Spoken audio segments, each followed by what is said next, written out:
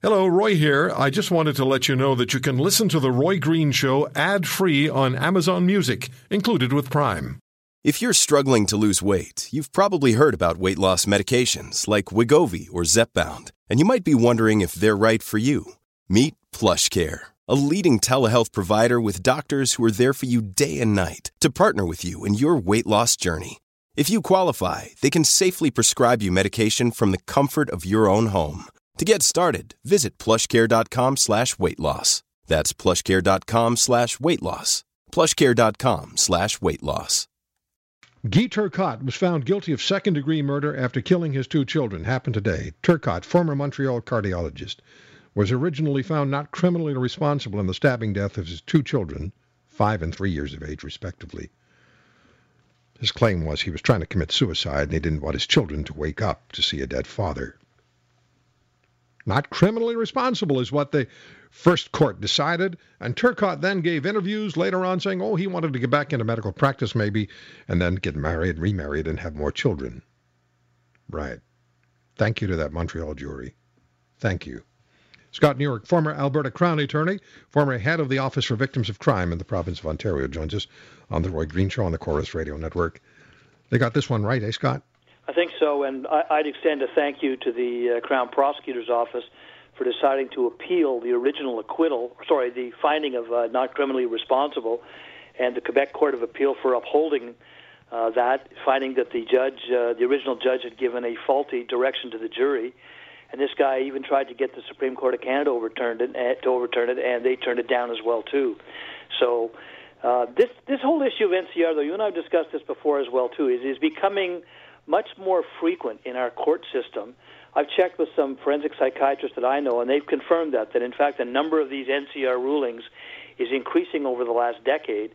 And this case certainly attracted a lot of public attention because, as you implied during your opening remarks about this, the facts of this really just didn't seem to make any sense, and I think it is appropriate in my opinion, that justice was delivered today.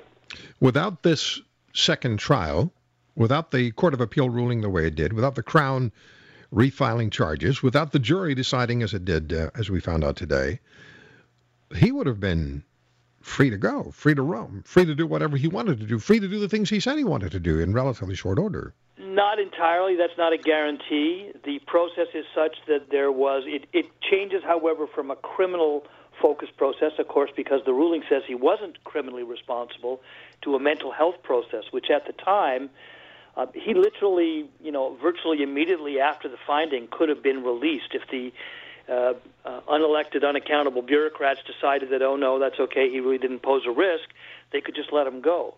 Or they could have held him for a little bit and then released him on conditions. But without any question whatsoever, the public safety considerations, in my opinion, that the mental health panels had to consider were very definitely less than what would be in the correction system. The Conservative government introduced a number of changes of that, which have been controversial, to sort of increase that focus on this. But this one, I think, goes to the inappropriateness of the actual finding itself, based on the fact of the case. I mean, I've just been reading a little bit about this. This guy, after he was in hospital immediately after the kids were killed, he actually apparently told a nurse that he did it because he wanted to get back at his wife, and he thought it was the best way that he could make her angry. That is not consistent with somebody that meets the test of, either not knowing what he was doing or not knowing that what he was doing was wrong. So it's good to see that it appears that truth and reality have triumphed over what I think is increasingly questionable assessments from the professional medical community that somebody lacks what would be the necessary criminal intent. When you're found NCR, as he was, not criminally responsible, the review process still happens every year, does it not? Yes. Although with the changes that the government brought in, that can be extended in certain... Up to 3? He is deemed to be a high-risk offender. That's what's going on with Alan Schoenborn. Yeah, he was deemed a high-risk offender, right? Who, Schoenborn? Yeah. I just read that the other day. That's the process, I believe, that's going on right now. And what it is, Roy, is it's more a procedural one. It's not... The initial discussions are not so much whether he is or isn't, but whether or not the law that says that there are potentially more severe consequences, like you can delay those hearings, whether it applies to him because his offenses were committed before the legislation came into effect. Now, I thought I'd read that he was deemed a high-risk offender, that it had been decided. There may have been that determination at one level, but at one level in court, that's what they're arguing now is the legal issue about whether the change in the law applies to him or not. Okay. Scott, if we don't get the second-degree murder conviction for Turcotte, at some point, he would have been out. He would have been able to do whatever he wanted without a criminal conviction. He could have gone to the border, and if the border officer, American Customs officer, for example, would have said, have you ever had any difficulty, or have you ever been criminally convicted? He could have said no. He could have said no. I don't want to overstate the certainty of the fact that the guy would have been released. There are definitely people who have been found insane that are held for long, long periods of time. Right. So that's no guarantee. But on this one, more fundamentally, I think it is highly appropriate that the facts don't justify this supposed, exceptional circumstance based on some kind of, with the greatest of respect, flaky disorder that these guys came up with. I remember prosecuting a case once of a woman who beat a baby to death in horrific circumstances, and the psychiatrist concluded that she was suffering from isolated explosive disorder. I suggested that most of us would call that losing your temper. And that may mean that she had mental health issues, but it doesn't mean that she was insane or not criminally responsible. Right. I think that's what a sensible jury in Quebec just did today. Well, explain. Maybe you can give us a bit of an idea of what the jury, or maybe why the jury decided the way they did. Although you weren't in the room, you didn't hear what they were deliberating. But they had four choices, from what I understand. They could have gone with first-degree murder, which is what he was charged with, or second-degree murder. Or they could have then said they could have stayed with the NCR decision, or they could have convicted him of involuntary manslaughter, or second degree, not guilty of first degree murder, but guilty of second degree, which is what they decided. The first degree is planned and deliberate, and they concluded that there wasn't sufficient evidence of that.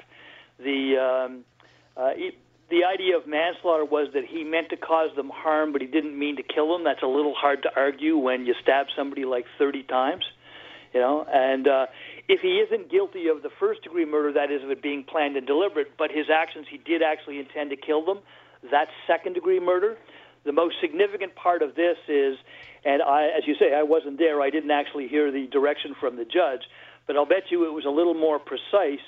And it referenced specifically the facts that they should be considering in reaching their determination as to whether or not he fit this supposedly special exception. Because don't forget, it's supposedly, I'm reading from the criminal code now, the person, first of all, you're suffering from mental disorder that rendered the person incapable of appreciating the nature and quality of the act or omission. In other words, he didn't know he had a knife in his hand. He didn't know where he was. Or of knowing that it was wrong. Like, in other words, he thought he was carving up cheese or something as opposed to killing his kids. And I suspect what was the case is that the judge directed the jury to the facts of the case, including, for example, it sounds like that reference I gave you to the nurse, she apparently testified. That is something that is extremely telling, because those are words that come out of his own mouth. A couple of years later, while he was on trial, there may be a different explanation, but this is what he said to somebody right after the fact. Yeah. So I suspect that was the case. It was more on the question of whether the facts actually supported what this supposed exception was. Well, thank you to the Montreal jury for deciding the way they did. As you said, thank you to the Crown for deciding to move forward and not let this case go away. And thanks to the appeals court for deciding that the original trial judge erred in his instructions to the jury. Roy, you and I talk a lot about the justice system not working. There are definitely times like this one when it does. Absolutely. Thanks, Scott. All right, Roy. Scott Newark, former Crown Attorney in Alberta, former head of the Office for Victims of Crime in the province of Ontario. Guy Turcotte's going to go away for a long time, which is the least that he deserves for the savage murder of his children. You can actually say that now. Couldn't say murder before because he was not criminally responsible. Now he is.